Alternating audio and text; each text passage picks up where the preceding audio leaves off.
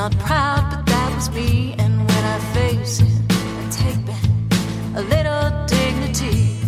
Not looking for excuses. I just want to be free from the power weakness had on me. Free, free, free, free, free.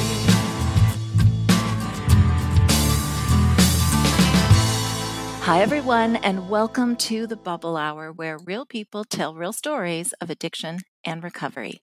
I'm Jean McCarthy, recovery author, blogger, and podcast host. I've been chronicling my adventures in life after alcohol since my first day of sobriety over 9 years ago in my blog Unpickled and in books like the Unpickled Holiday Survival Guide and my poetry collection, The Ember Ever There. I tell my stories there, and I hold space for your stories here. And today I'm holding space for Jennifer, who has quite a story to share with us, and we are looking forward to getting to know her and sharing her lessons and insights with all of you. So hi, Jennifer. Welcome to the Bubble Hour. Oh, hi, Jean. It's so exciting to be here. Oh, I'm honored to have you. We connected through an online group in which I caught wind of something kind of interesting that had happened to you, and right away messaged and said, would you come and tell your story on the Bubble Hour? And you're so gracious to comply. Thank you so much. Oh, the pleasure is all mine. This is truly unexpected and amazing. And I just am so grateful for the space that you hold every day for all of the guests that you allow on your show. Oh, thank you. It's my honor. Well, let's spend some time getting to know you. Tell us about yourself and tell us your story. Thanks so much. First, I want to say that this comes from a place of having been where every person is right now, probably where they're gearing up to go take a walk and they're putting in their earbuds and they're getting ready to load up the Bubble Hour and take that next step on this journey. I was that person 1 year and almost 2 months ago, and I have a not very exciting story to tell, I don't think. I didn't have a tragic bottom. I don't have an exciting background, really. I think I had the typical ups and downs through my life. But somewhere in that journey, my switch was flipped, and I really started to feel like alcohol became much more a part of my life than I ever intended. My background is that I grew up in New England with my brother, who's 3 years older than me, and my parents. My parents divorced when I was 4, I think. And although I don't remember that conversation specifically, the presence of that conversation in the room at the time, I remember the visual, I remember the feeling in the room, and I was always such a feeler. I always was. My parents used to call me radar because I would sort of sense everything that was going around. There was so much sadness in the room and anger, kind of from my brother's side. But I was sad, and I remember just feeling it was really dark and awful. And I had wonderful parents. I have wonderful parents. But soon after my parents split up, my dad, who is an alcoholic, but a highly functional alcoholic, soon met another woman who was a sister of a family friend. And that sounds so tragic and drama, and it really wasn't. It was just sort of the nature of things at the time. He met this other woman, and within months and almost a year, there was sort of this new family that was being created on that side of things. And my dad had my dad and this woman decided to merge lives. She came from Wisconsin with her 2 children who were the same age as my brother and me. And they bought a house together, and there was this new family that my brother and I had to kind of quickly adapt to. And then on the side was my mother, who is a very strong person. Both my parents are really strong people. And my mother always carried herself with strength, but she was incredibly injured, and not because of any misbehavior or bad behavior within their relationship. Just she loved my father loved my mother. They just weren't able to make it work. And so my brother and I adapted to sadness on my mother's side, sadness on my dad's side, new families. And it was kind of a rough go. And I remember when I first met that the family, this other group of people that was now in my life. I remember feeling very instantly, I hope they like me. And I sort of started doing some people pleasing thing at a very young age, and that became a really common thread throughout my life. When I was in third grade, we changed schools into my dad's district, and the first day of third grade was a traumatic event. I was absolutely terrified. I was fearful. I had massive anxiety about going into this new school. And anxiety was not really a common thread in my life at that point, but there it was. I chased my dad out of the room when he left. It was just so overwhelming. I remember the sadness and the fear. And I say fear because when my parents divorced, it was the first time I really ever knew fear. It's the first time I met fear. And I don't mean like I was terrified. I meant that fear of the fear to need protection. I had to be ready for things. I had to adjust. I had to make sure I was doing things right. Am I going to get hurt? It was fear. And it was a common theme through my life that, again, I can look back on and see sort of its origin. And then in fifth grade, my dad and my then stepmother got married, which actually, as an event, it was really exciting as an actual event. I was excited about a wedding. The minute they said I do in this really outdoor hippie wedding, I absolutely started sobbing and leaned on my dad, who I was right next to, and couldn't stop sobbing. I couldn't stop crying. I don't remember being sad before the wedding. I don't remember why I started crying. I just couldn't turn off the faucets. And again, it's a makeup, I think, of my character and my personality that was so telling to me. And I still don't remember why I was so sad. I think it's obvious you could pick it apart, but it was a sad day for me, I think, and apparently I needed to express it. And that was what I did. I wore my emotions on my sleeve always. I still do. And that has been difficult for me in a lot of ways through my life. I went through middle school with some trauma. With eighth grade, it was just a hard year. It was just more than awkward years. It was the first sign of sort of depression, I think, and not diagnosed, but I had a lot of sadness in that year. I didn't feel like I fit in very well. It was hard to be friends with people. I was always wanting desperately to have friends and be friends, and I had friends. It was just when they got so close, I got so nervous. Again, in hindsight, it wasn't anything I was aware of kind of at the time. It was not very exciting. And as far as, other things in my life, that was just sort of a bad year. Meanwhile, I had this relationship with my step siblings and my stepmother. It was all just kind of, okay, this is what we're doing. Alcohol really hadn't played any role in my life. Personally, on my end, I mentioned my father is an alcoholic. He's a recovering alcoholic. I can't believe it, but he has been sober for, I think, going on 5 years now. But alcohol was in my life every single day. I just never knew any different. He was a very high-functioning alcoholic. He was a lovey drunk, is what we always say. But both my mother and then my stepmother married a man that was sort of one person by day. He was a therapist, and he is very well educated. And by nighttime, he would come home and unwind with anywhere from 2 to 5 martinis, gin or vodka, and the sound of ice clinking in that tumbler, and then the glug glug glug glug of the liquor going into the glass is the sound of my childhood. And in almost every childhood picture was a picture of my dad holding a drink.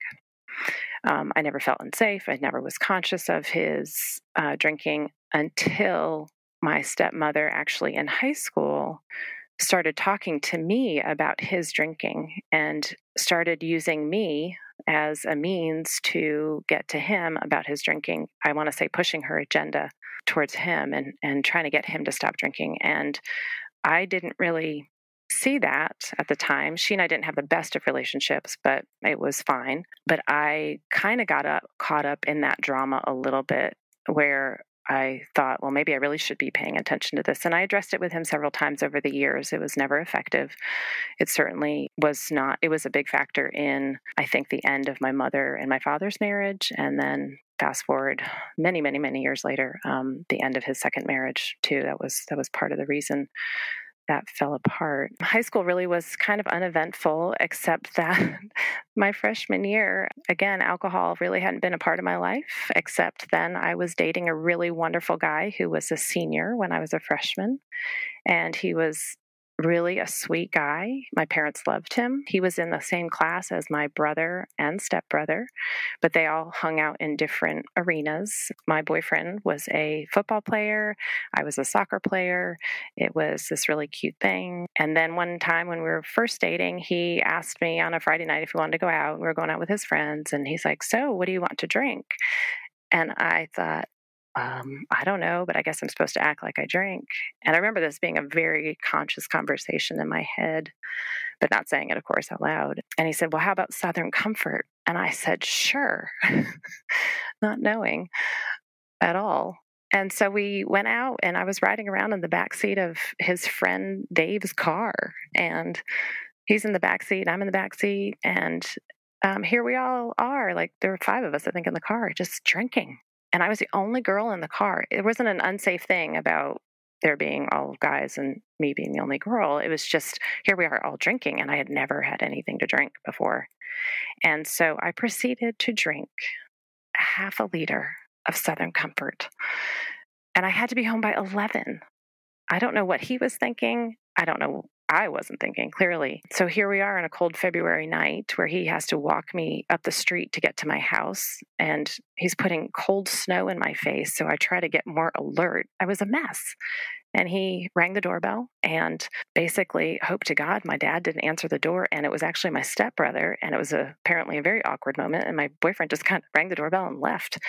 And I had to try to get past my dad. Didn't work. And so the rest can turn out the way you think. My dad certainly had lots to say to me as a therapist, and I had lots of lectures with a very bad hangover the next day and never wanted to drink again. And I didn't until my sophomore year in high school. And then I started drinking with my friends on the weekends. We did that all through high school. It didn't affect my grades. I was a great student. I was a soccer player. I had lots of friends. It was all the picture that you sort of think of in your head of high school. My brother turned out to be kind of a troubled soul during high school, academically struggled. He got into some drugs that really was the way he medicated himself. He wasn't really a drinker, but it was more marijuana. And that took attention away from me. So I really just tried to take care of not making my parents upset or disappointing them, sort of some codependency things going on, not trying to ruffle any feathers and just kind of keep everybody happy.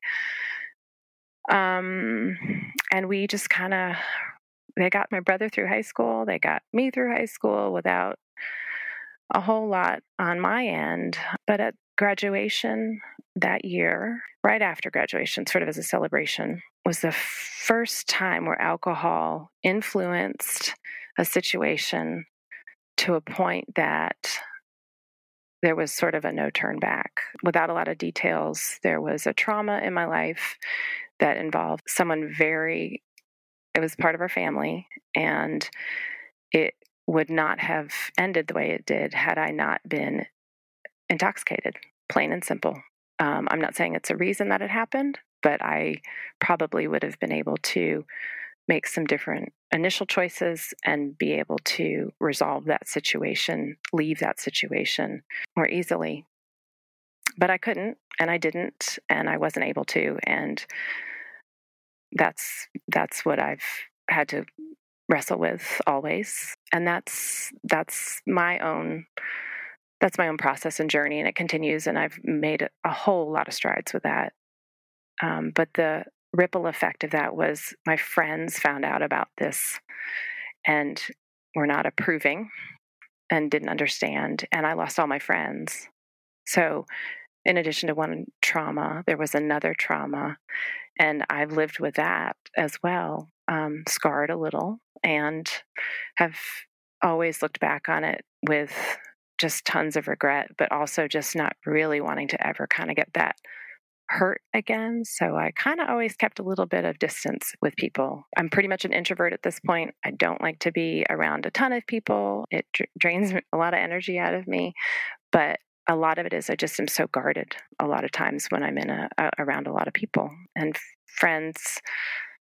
I've just been really kind of hurt by friends a lot in my life. So relationships were kind of hard. But we got through. I went to college in the Southeast. I typical college stuff. I went to graduate school. I am a practicing physician assistant, and I have been doing family medicine and urgent care along with simultaneously doing college health. Probably I've been practicing for 22 years and have been doing college health probably 15 of those years.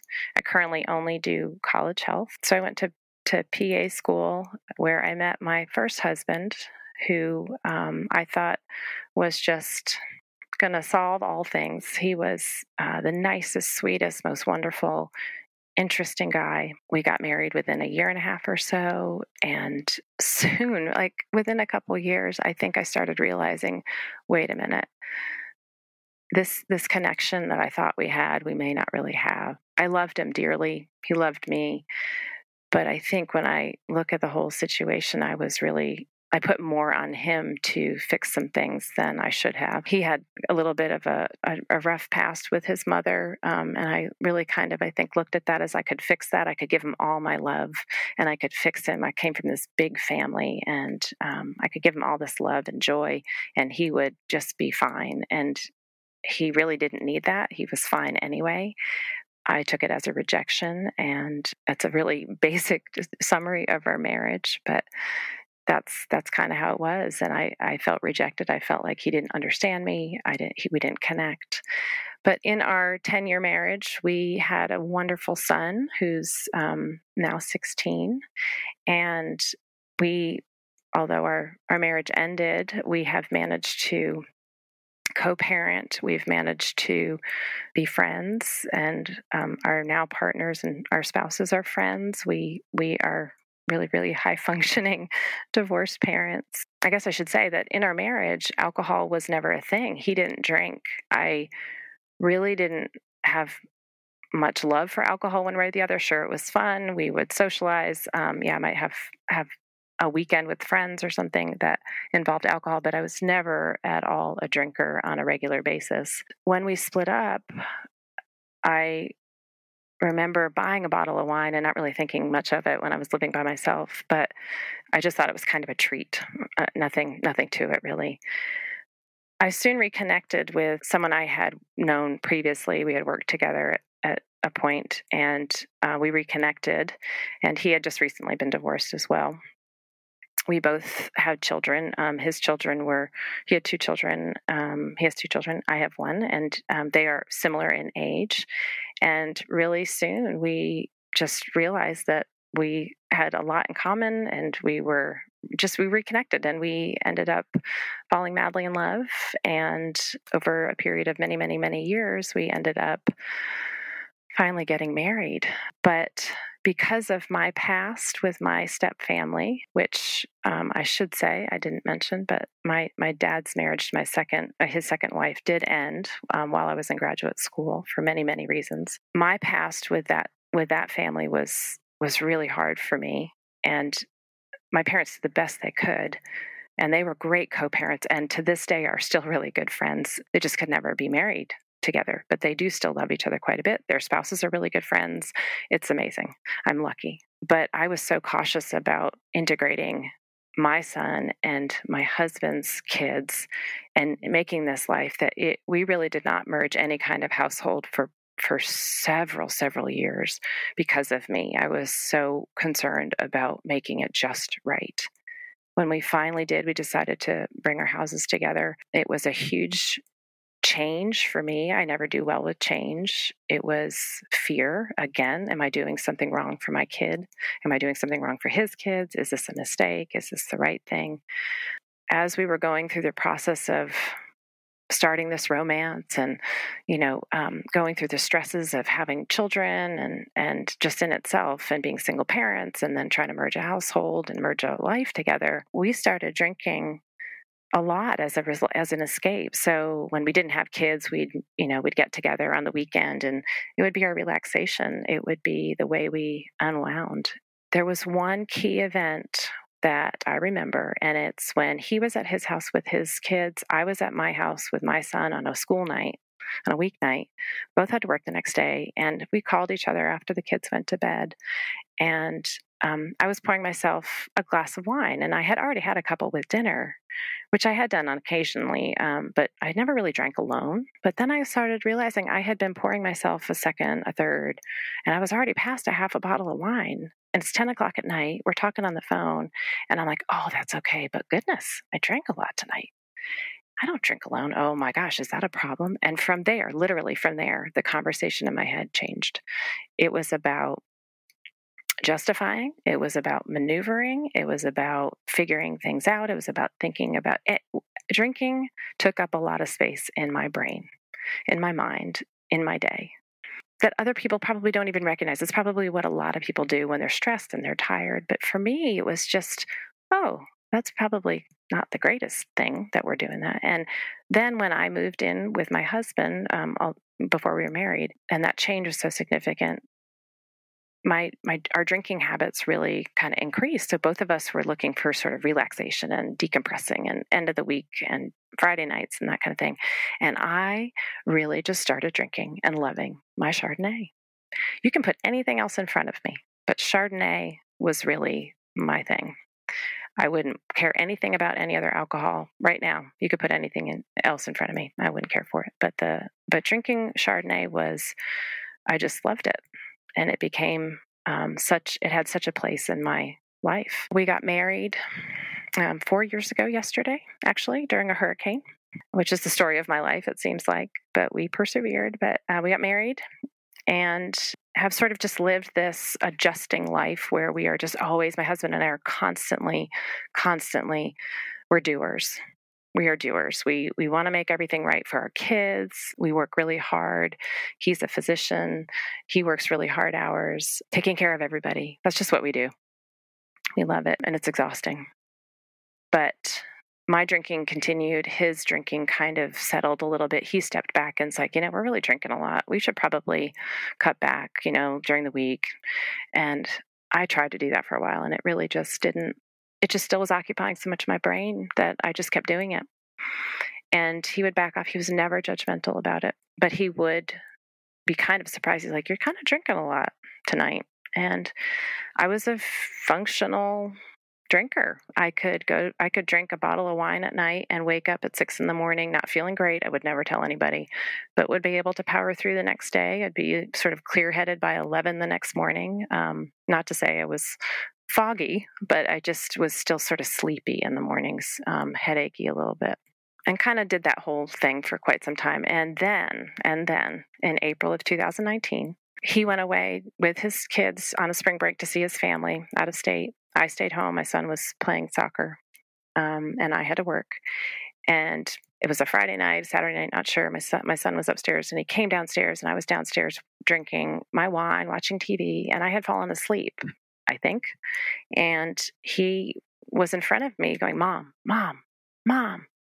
And I realized, he wasn't like poking me or anything to wake me up. He was literally just speaking to me. He's like, are you okay? I couldn't wake you up. And I was so embarrassed because I knew what had happened. I had been drinking so much, I was falling asleep on the couch. I never do that. There wasn't any big event. It was no big deal. He probably didn't realize it. Maybe he did. But to me, it was this, oh no, now my kids are going to see this. It was the first time I really thought about the kids seeing this. It was the next day that I Googled the famous question, am I an alcoholic? How do I get sober? And I did that and found the Bubble Hour. I found Gene McCarthy. I found your very sweet face, only to be followed by that really gentle voice that has guided so many. I dove into it. I just was very sober curious. I'm very proud that I know that word. That was absolutely me. I wasn't quite ready to completely eliminate. I didn't know how that was going to be, but I knew something was wrong. My husband came home after his trip, and I was very thoughtful and very sad in a way. And I told him on a night we didn't have kids, they went to their other parents' house. And I said, I just have a really bad relationship with alcohol and I need to fix it. And is the sweetest man in the world. He just gave me a big hug. He just said, "Okay, we'll do it." And what that meant was, I really need to cut back. I'm going to still drink with you, but I need to cut back. And we did that. We did that for several months. Soon after that April weekend with my husband, he and I were just sitting on the couch watching a movie. We were watching A Star Is Born. And I really didn't quite know the depth of that movie, but we were sitting there kind of towards the end, and I just really started feeling all the feels, and I started sobbing, just sobbing. And he was right next to me on the couch. Kids weren't there. And he just grabbed my hand, and he just squeezed my hand, and he just kind of leaned over, and it was just, I got you. It's okay. It's going to be fine. I really didn't even know why I was crying. I just knew I was so incredibly sad. It was just despair in a way. And in reflection on that moment, it's really where I realized I am so tired of being scared. I'm tired of fear. Fear was just all around me. Fear of my life falling apart. Fear my kids aren't going to adjust well. Fear I'm doing something wrong. Fear I'm going to hurt somebody at work. Fear everywhere. It was such a theme that I addressed, and just scared of everything. And yet my appearance, you would meet me and nobody would have that sense about me. Sort of a force of nature in a lot of ways. So again, it was no big moment, but it was a big moment. I didn't have a bottom really at that moment. It was just a really influential moment. So then we went on this family vacation, a lot of drinking, came home. I was just fully immersed in a plan to move from sober curious to the next step of the plan. I didn't know how to do it, but I knew that the bubble hour was my lifeline. And I was taking walks every day. I was walking sort of 2 and 4 miles a day, which means I was listening to at least more than one episode a day. So I have heard every single episode of the bubble hour, and sometimes twice. And I was walking a lot, and suddenly realized after a couple weeks after that vacation that my muscles and my legs felt really weak, kind of tired, like that feeling like you've just climbed a lot of stairs or ran a marathon or something to that effect, like just muscle fatigue. And it was fairly intermittent. It kind of would come and go, and it wasn't always any pattern I could put my mind to. But I remember saying to my husband, like, hey, something's really weird. I feel so tired. I don't know why I can't walk today. We didn't really pay much attention to it, except that, gosh, it really kind of persisted. And then in August, we went on another family vacation with his family, and I was drinking a whole lot. That's what his family does too. And we were in a store walking around, and my muscles really started getting very weak, and my legs were heavy, and I really couldn't stand in the store anymore. I had to lean on my husband to get out of the store. And I really thought, this is terrible. Something's bad's happening. And being in medicine, I was thinking, I have MS, I have some other neuromuscular disorder, or some terrible as where my brain goes. And I then had to drive 3.5 hours home. And I was worried that wouldn't be able to happen, but I was actually okay. So when I was sitting, I was fine. I got home that night. My husband was at the beach still. I had to work. And I was Googling everything I could. I came up with all of these scary scenarios, but I knew that I had to do what I would tell my patients if they came to me with this, which is that you have to cut out all external factors that might be causing this. And for me, the biggest one was alcohol, and I knew I had to do it. So that Sunday night, when I normally would have had a long day of driving, whatever, before work, I would have had wine, and I did not. That's the first time that I really had a conscious thought that you just cannot do this. It's just not safe until we figure this out. And my husband had also he was with his family and now worried sick and doing his own research. And we kind of got a plan together to get some blood tests done that didn't show much at the time. He really said to me, he wrote me this text while he was at work and I was at work. And he said, I think this is because of the alcohol. I think it's alcoholic myopathy.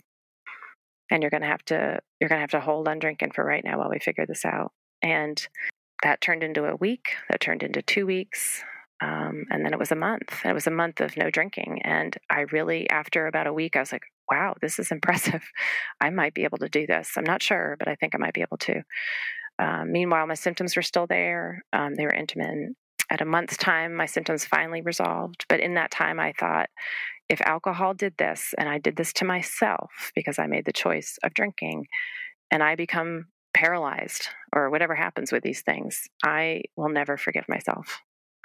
And thankfully, the symptoms resolved. And I have, as I said, I have been alcohol free for 1 year and almost 2 months. I think that brings me to where I am today, where I'm sitting in my closet telling you the story. And I have 3 teenagers around. Well, congratulations on your 1-year anniversary of sobriety, and congratulations on your wedding anniversary. Oh, thank you. Thank you so much. I celebrate your recovery with you, and especially your health. I feel like that's just the most important aspect of this. I mean, if we don't have our health, everything else is so much more difficult. So I'm really glad that you were able to turn that around. As you celebrate your anniversary, I want you to talk a little bit about your relationship with your husband and how that has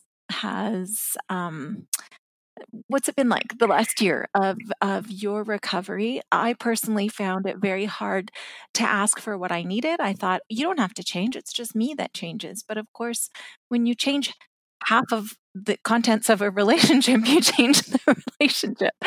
So what's that been like for you? It's one of the scarier parts of recovery for me. That is, I think, it was a big fear again of, well, if I do this, then what? There was a list I made when I was in this process of really deciding how I was really facing the ugly. That's really just all I can say. I was facing the ugly. And I was saying to myself, all right, how is this all going to affect things? And one of the things I wrote down was, but this is what we do. And so then what? And it really was a big deal, but it wasn't. I mean, I think I made it a bigger deal, and it made me realize that my husband really can he's a normie in a lot of ways. He really could take it or leave it, but he really likes to take it, but he could leave it. You know, if I said to him, look, I just can't have it in the house. I can't have you drinking. I can't. He would say, okay, fine, no problem. I miss myself with him like that sometimes because we're both really at our just most relaxed. And I know that sounds terrible, but I've had to learn how to do that without alcohol. I've had to learn how to get to that same point where we both can be relaxed and accepting of the moment without both of us drinking. And sometimes he does have a drink and sometimes he doesn't. And it was really hard for me in the beginning because I got mad. I got mad that I couldn't be enjoying that buzz. I couldn't be enjoying the beach on a hot evening and sitting on the back porch with a glass of Chardonnay, but he can. But it was never directed at him. I don't know if that makes sense, but he is such a loving soul, and he takes care of me. That sounds so primitive and sort of 50s, but he takes care of me, and he is always looking out for me and for this family. And I don't think that I'm lucky in that I can sit with it, and he can do what he wants to do and it not really affect me at this point as much. It affected our relationship slightly just because I had to make my adjustments, but he really has rolled with it. And if I asked him not to drink, he wouldn't drink. But I allow that because I think I can handle it. And that's just me. That's me in my situation right now. And a year is a long time to be sober, but it goes by really quickly when you look at it in terms of a relationship. So I feel like we sort of evolve into levels of comfort, and you evolved into a level of comfort with alcohol as a couple, which I think you almost said it this way. It's kind of a lazy way to interact. It really was. Right? Like you said, comfortable, but I always think of it as it's kind of it's almost like turning on the TV, you know? It's like, yep. Well, this is it's kind mindless. of what we do, as you said. And I agree. If it was like what we do is open a bag of chips after dinner every night, you could say, well, that's not good for us and that's not benefiting us. What are we getting out of that? Yep. And I often think too that sometimes there's one person who can take or leave the alcohol and the other person who can't. And that might be the person who's driving the continual use of alcohol as a little bit of a crutch in their relationship. So it's just it hits home for me as you talk about that. And, one thing I wrote down, Jennifer, as you were telling your story, is a pattern of abandonment, of feeling abandoned. When your dad took you to school as a kid, or, when a new family pattern is set up, or then later on, that incident with your friends abandoning. Yeah. And I could see how it would be scary. It is scary for all of us when we decide to quit drinking and think, oh no, how is this going to affect my relationships? So to know that that is kind of a core wound, and to realize I have to do this anyway. I mean, the courage that takes is something, isn't it? Did you really feel like it was a life or death decision? I mean, did the health impacts that you felt, I mean, did that really hit home for you of like, oh my gosh, this could change my life for the worse? It forever? did. It did. Mhm. It was not in a sense of death per se. I think what I was up against was any scenario that I went to in my brain with the muscle weakness was not a death sentence. It was, but it was self-inflicted, and it would be a game changer for so many people in my life if all of a sudden I was not functioning and I was not mobile, and I had to rely on people. So in a sense, it was, oh my gosh, if I'm inflicting this and I am, and I can protect what I have, why am I not doing that? And the next level of thought was cancers. I mean, the amount that the influence that alcohol has on cancers is astounding. And I honestly, in medicine, for doing this, really didn't know. I didn't know it has its hands in like 7 different kinds of cancers, and that to me was a big deal. I thought, well, I've got muscle weakness, and now I've got this potential concern about cancers. I just was doing a lot of research, of course, and um, I just couldn't give myself really a reason. It was the thing I came back to was always my health. When I had any kind of relapse thoughts, was, well, you really can't. I mean, how can you now at this point justify drinking, knowing what you know? Mm-hmm. And Mm-hmm. so it wasn't really life or death initially, but it was an influence. It was definitely an influence on me. Well, and honestly, when you are at such a busy stage of life, or maybe any stage of life, being impaired, not in terms of alcohol impaired, but like having reduced mobility, having to be dependent on others instead of everyone being dependent on me. And that was honestly something that I have feared more than death, was having to rely on everyone else Yes. to get around. And part of that for me was a feeling of unworthiness, that, I really felt unworthy of the love and the relationships that I Yes. had. That was something I had to recover from. And so the idea of, oh my gosh, what if I became a burden to these people? Yes. I think there was a fear of abandonment under that too, because I felt like I didn't deserve all their love and attention on Exactly. a good day. How was Yep. I going to get them to push my wheelchair? Yes. I think that is the subconscious thought is really, am I worthy of this, and how, and then what if I'm not worthy of it, and then I'm debilitated? What Right. then? You Yeah. nailed it. That's exactly what it is. Yeah, and that's a big awareness to sit with, really, because I mean, the health aspect is huge. The heart aspect, the emotional Hmm. aspect, that's a whole nother level of recovery, to just start to heal ourselves and our codependency or our Hmm. other focus, and realize, hey, I matter as much as everybody else. Yeah. I Yep. need to value myself or honor myself. And yeah, there's so much happening there. Okay, you started to talk about the health aspects. Can you talk a little bit more about alcoholic myopathy, what that is, why it happens, and how it shows up? Yeah. It's on a spectrum, essentially. The more chronic your use, the more I guess prolonged symptoms could be. Sometimes it happens after someone's not even really a high use person. It can be that you had a family vacation where you drank, 8 hours of the day for 2 weeks, and then all of a sudden your muscle enzymes or your muscle fibers react to the alcohol, and they start breaking down, so they can't recover from use. That's kind of the simple way to say it, but there can be prolonged damage that is not recoverable with mobility mostly. And so there's not really a lot of pain involved, although some patients do experience pain. I did not. And it's a diagnosis of exclusion. There's no way to do a test and confirm that's what it is. So it really is a sort of elimination process, or partial elimination rather. But it mostly happens to people that use alcohol chronically, and you can read the worst of the worst about it and hear the scariest situations. But what's important to know is it really can happen to anybody, and I've never come across it, honestly, in practicing medicine that I am aware of.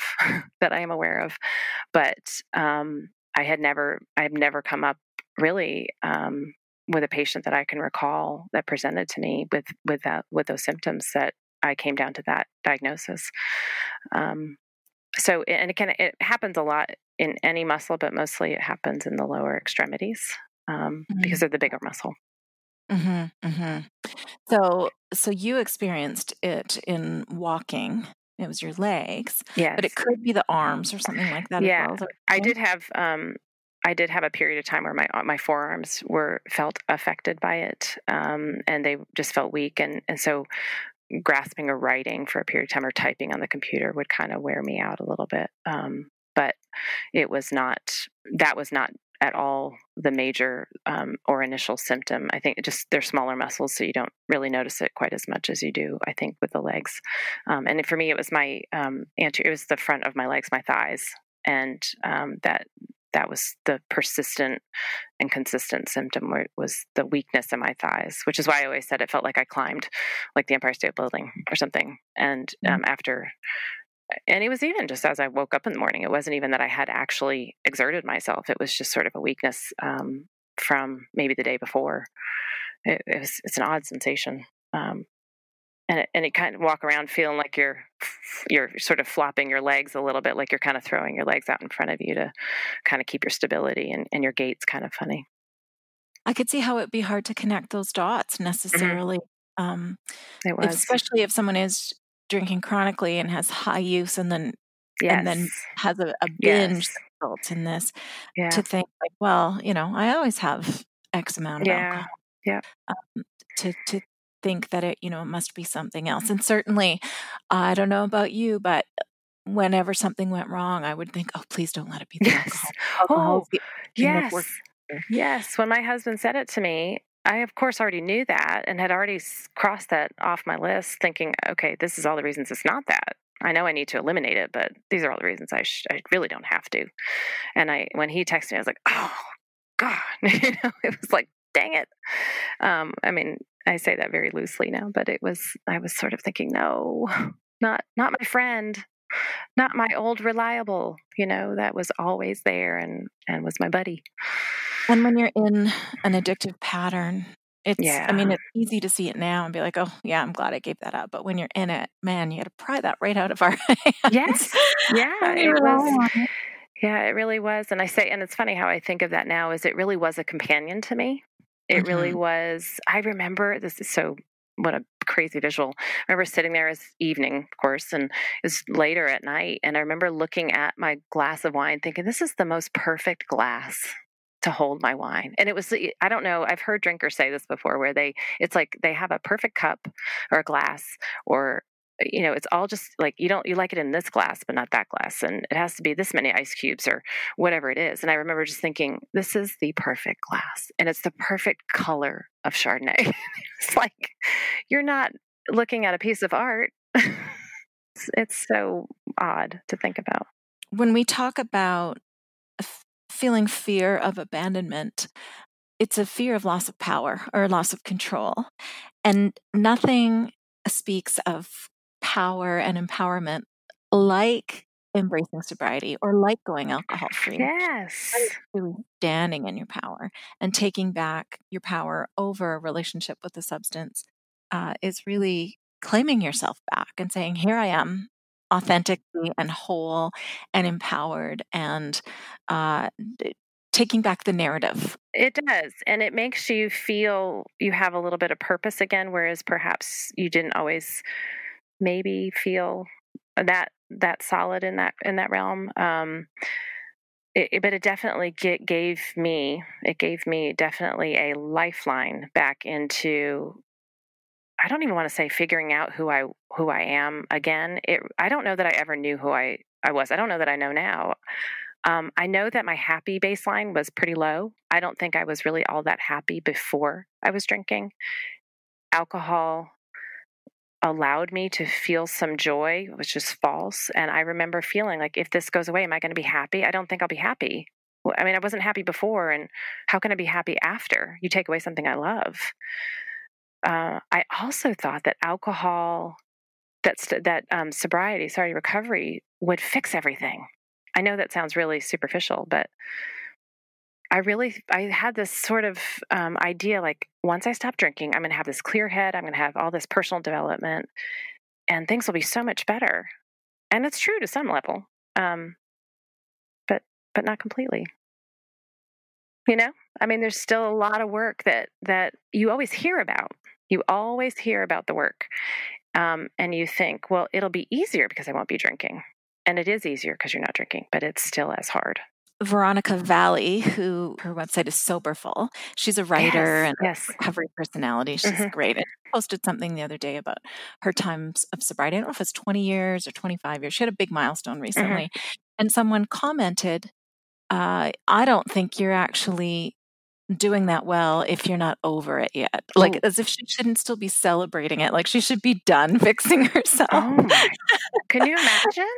I thought, oh, well, that's obviously not a person who's in recovery. Or has any self-awareness. Honestly. That sounds, yeah.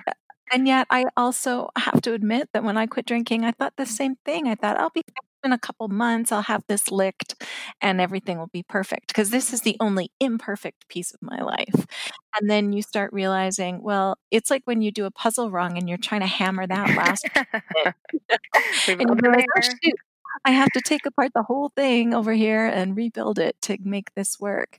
And at some point in recovery, you start to realize, gosh, this is a really lovely way to live, this life of self-examination and healing, curiosity, and willingness to grow and change. I think I like it better than just claiming perfection.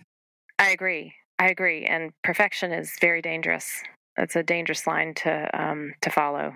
And being able to give yourself the grace to say, I am flawed. I do not know what I'm doing, but I know I'm doing something to be proactive and trying to find peace.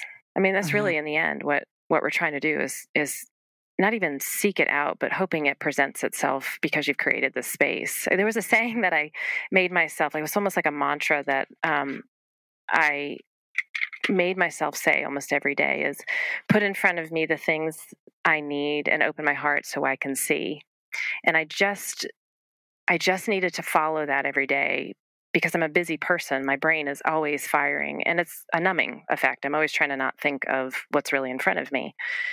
And I don't often take a breath, and I don't often absorb what's in front of me. And I needed to be able to consciously say on a daily basis that, okay, I'm asking whatever is out there, whatever power you believe in, and that I present it to me, and I will try to accept it in the way that is intended and is needed for me at this very moment. It doesn't always work. I'm not always good at it, but I try to come back to that every day. And when I see these moments that are struggles for me, I try to realize, well, that's what's in front of me right now. And, I try to be all this I'm very rational, and I'm not. I'm totally irrational, but at least I try to get in a mindset where I'm aware that I need to be just a little bit slower and accepting of what's in front of me. And I found that to be helpful. And I'm sure lots of people do lots of things similar to that, but for me, that was what I needed to create to allow the space in front of me. I love that. Is that a phrase that you developed on your own, or did you read that? No, I came up with it. I came up with it as I was walking down the street near my house. That's beautiful. Yeah. Your son, who is 16, have you talked with him about your sobriety? And have you talked with him about the genetics he might have inherited from you with a propensity for addiction? Not in so many terms. And that is part of my fear more than the fact that he couldn't accept it or doesn't know that something's going on. He is a sweet boy, and he has and I should say that I have two stepchildren too, that are I think I said that, but they're of the same age. So I have a 14, 16, and 17-year-old. I have not had a direct conversation with him about my drinking and sobriety. I have had conversations that our family has genetic tendencies towards alcoholism or drug use. And this was before I was in recovery, actually. And I have talked to him since I have been sober about his any alcohol use, which he denies, and he denies he's ever smoked or inhaled or shot up or inhaled or taken anything. But we've talked about it, and he's pretty open about hearing things, and I think I'll get there. I did recently, he asked me about drinking something. I don't remember the conversation, but he asked me in some way about alcohol, and I said, well, oh, I don't drink. Like I said it, like, don't you realize I don't drink? Because I was paying attention. I thought he was always aware of my drinking in some way, and I don't know that he really was. Which is sort of a blessing and a curse for him in lots of ways in his life. But I think I'm glad for that. I hope he didn't see it. I hope he didn't see that I was drinking a lot and that he just remembers me. Like I remember my dad with always a glass of wine, a martini in his hand. That's how I remember my dad. But we talked about safety. This was an interesting conversation with him. I've talked to him about drinking as he gets older, and he's good about asking me questions, but we talked about consent. When drinking and dating and at parties and with partners, that the conversation isn't so much about drinking and driving anymore. And when you're talking about these intimate things with your kids, it's also about how relationships and moments are affected by alcohol, and how if you are planning to be with somebody and be intimate with somebody, you better be sure that everybody is of the right frame of mind and that there's consent. And I know I work on a college, obviously, so I think about these things all the time. But he was kind of like, oh, yeah, you're right. But what if, there was lots of scenarios that came from that conversation. So I wouldn't say we talk about my sobriety specifically, but we talk about alcohol and a little, he knows about our genetics. Oh, it sounds like you have a wonderful relationship with He's a special kid. He's a special kid. Your dad. Yeah, so my dad. In recovery. Have you talked about recovery with your dad? I did. It's very interesting circle with him. I never thought in a million years that man would stop drinking.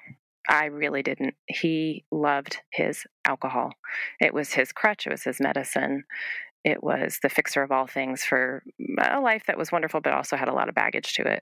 He was diagnosed with prostate cancer, a very anxious man underneath it all. And he had a really bad event when we were managing the diagnosis. He had a bad event just with alcohol at my house. And the next morning was, as we say where I live, a come to Jesus moment about you better get busy living or you better get busy dying. Which is it going to be?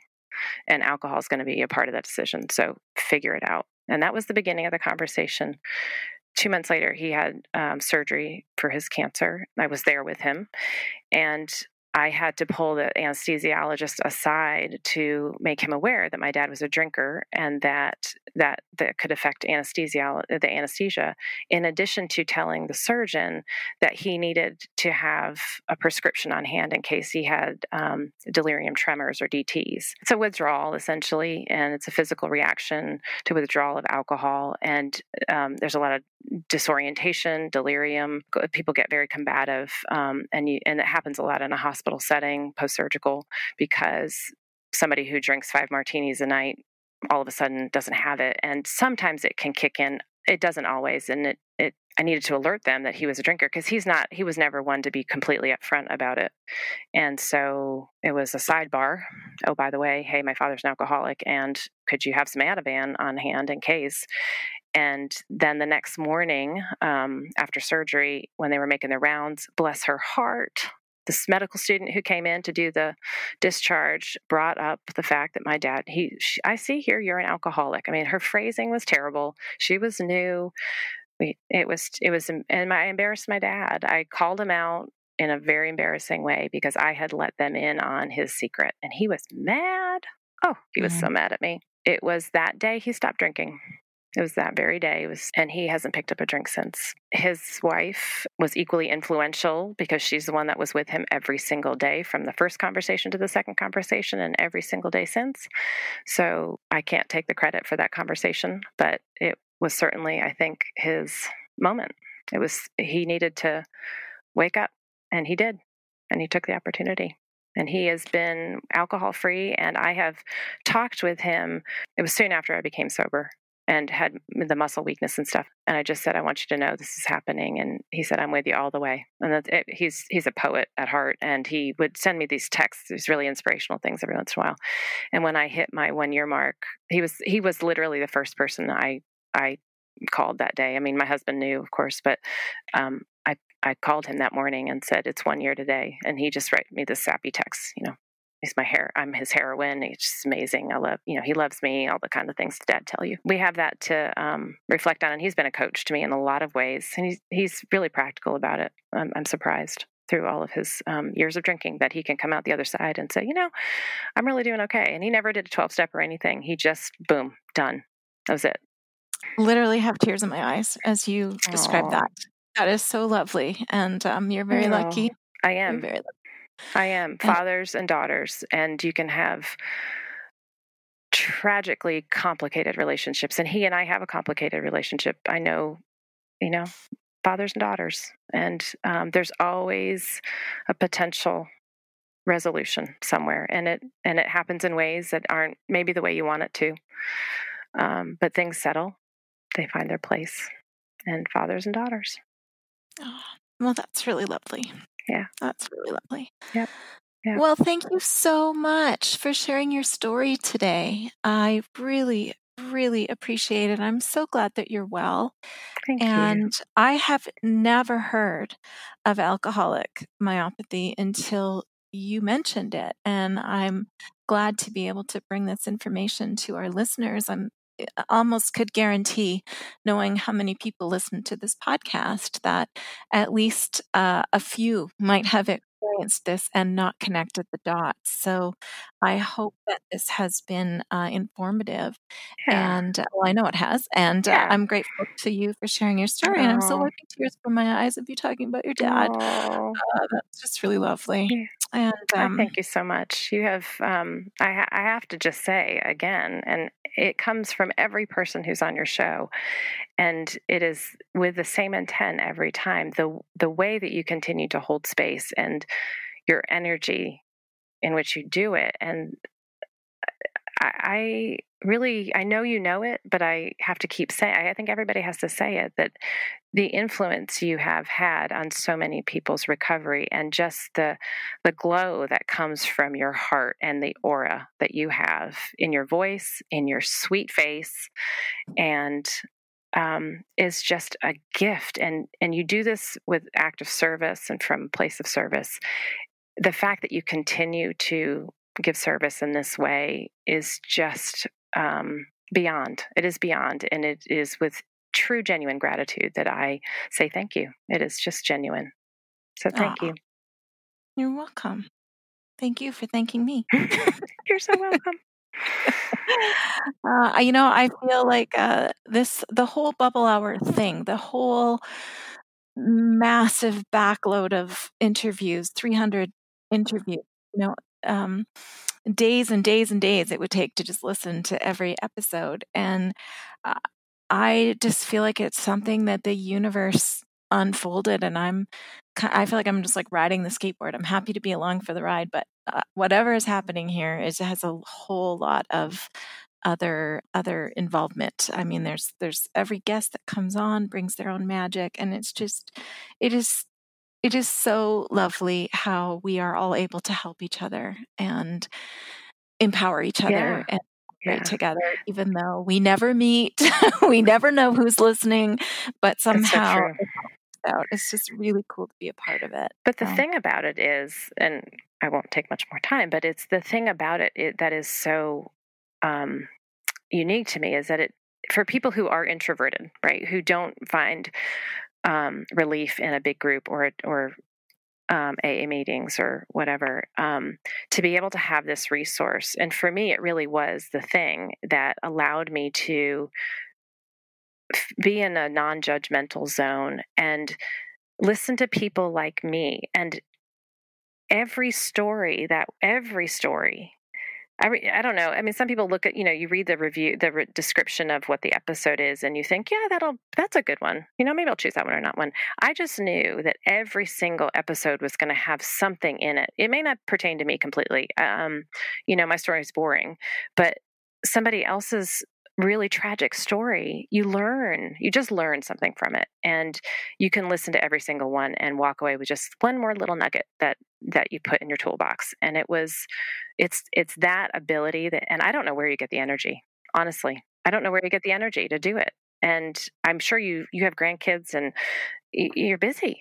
I just don't know how you do it, but it is for the greater good, for sure. And it's amazing. That's all I can say. It's amazing. That's so nice. Okay, and I take exception with you saying that your story is boring, because I didn't find it boring at all. And every single guest said, "Oh, my story's nothing special." And every time I'm like, "Well, you just knocked my socks off." So, I feel that way when I listen to everybody's story. It's just, I just think the beauty of it is when you hear a story that is not so glamorous, and what I mean by that, it's not as shocking. Those break your heart, and you learn something from that. But sometimes just the ones that are just like you, you really kind of go, "Oh, it's okay. It's going to be okay. They're okay. They had those bumps, but maybe it won't be so bad for me either." And I think it speaks to the fact too that we don't need to have a hallmark moment of beautiful, poignant. This is the snapshot of my moment of either awareness or healing or blah, blah, blah, or this is the terrible thing that happened that was dramatic. I mean, sometimes the most powerful changes in our lives are kind of a slow, ordinary shift, and it still has profound impact. Yeah.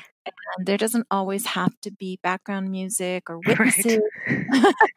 Wouldn't it be nice though? Lots of music and a theme. Well, when we make the biopic of your life, we will. Exactly. Thank you. Sure. Thank you so much for your time today. Yours too, Jean. You're just amazing, and we just appreciate it. I hope you have a great rest of the day. Thank you. You too. And a word to the listeners: if Jennifer's story resonated with you and you want to send her a message, email it via me. So send it to thebubblehour@gmail.com, and I will pass it along to her and make sure that she hears from you. So that's all for this week, everyone. Thank you so much for hanging in there and being part of the Bubble Hour family. Take good care. I own it. I did that. Not proud, but that was me. And when I face it, I take back a little dignity. Not looking for excuses. I just want to be free from the power weakness had on me. In a dark corner is where shame likes to hide. Oh, you think you're strong just 'cause you keep it all inside. It just stays and wait there to rob you of your pride. Turn the light on, you can shine. When you say I owned it, I did that. Not proud, but that was me. And when I face it, I take back a little dignity. I'm not looking for excuses. I just want to be free from power. Oh, this head on me.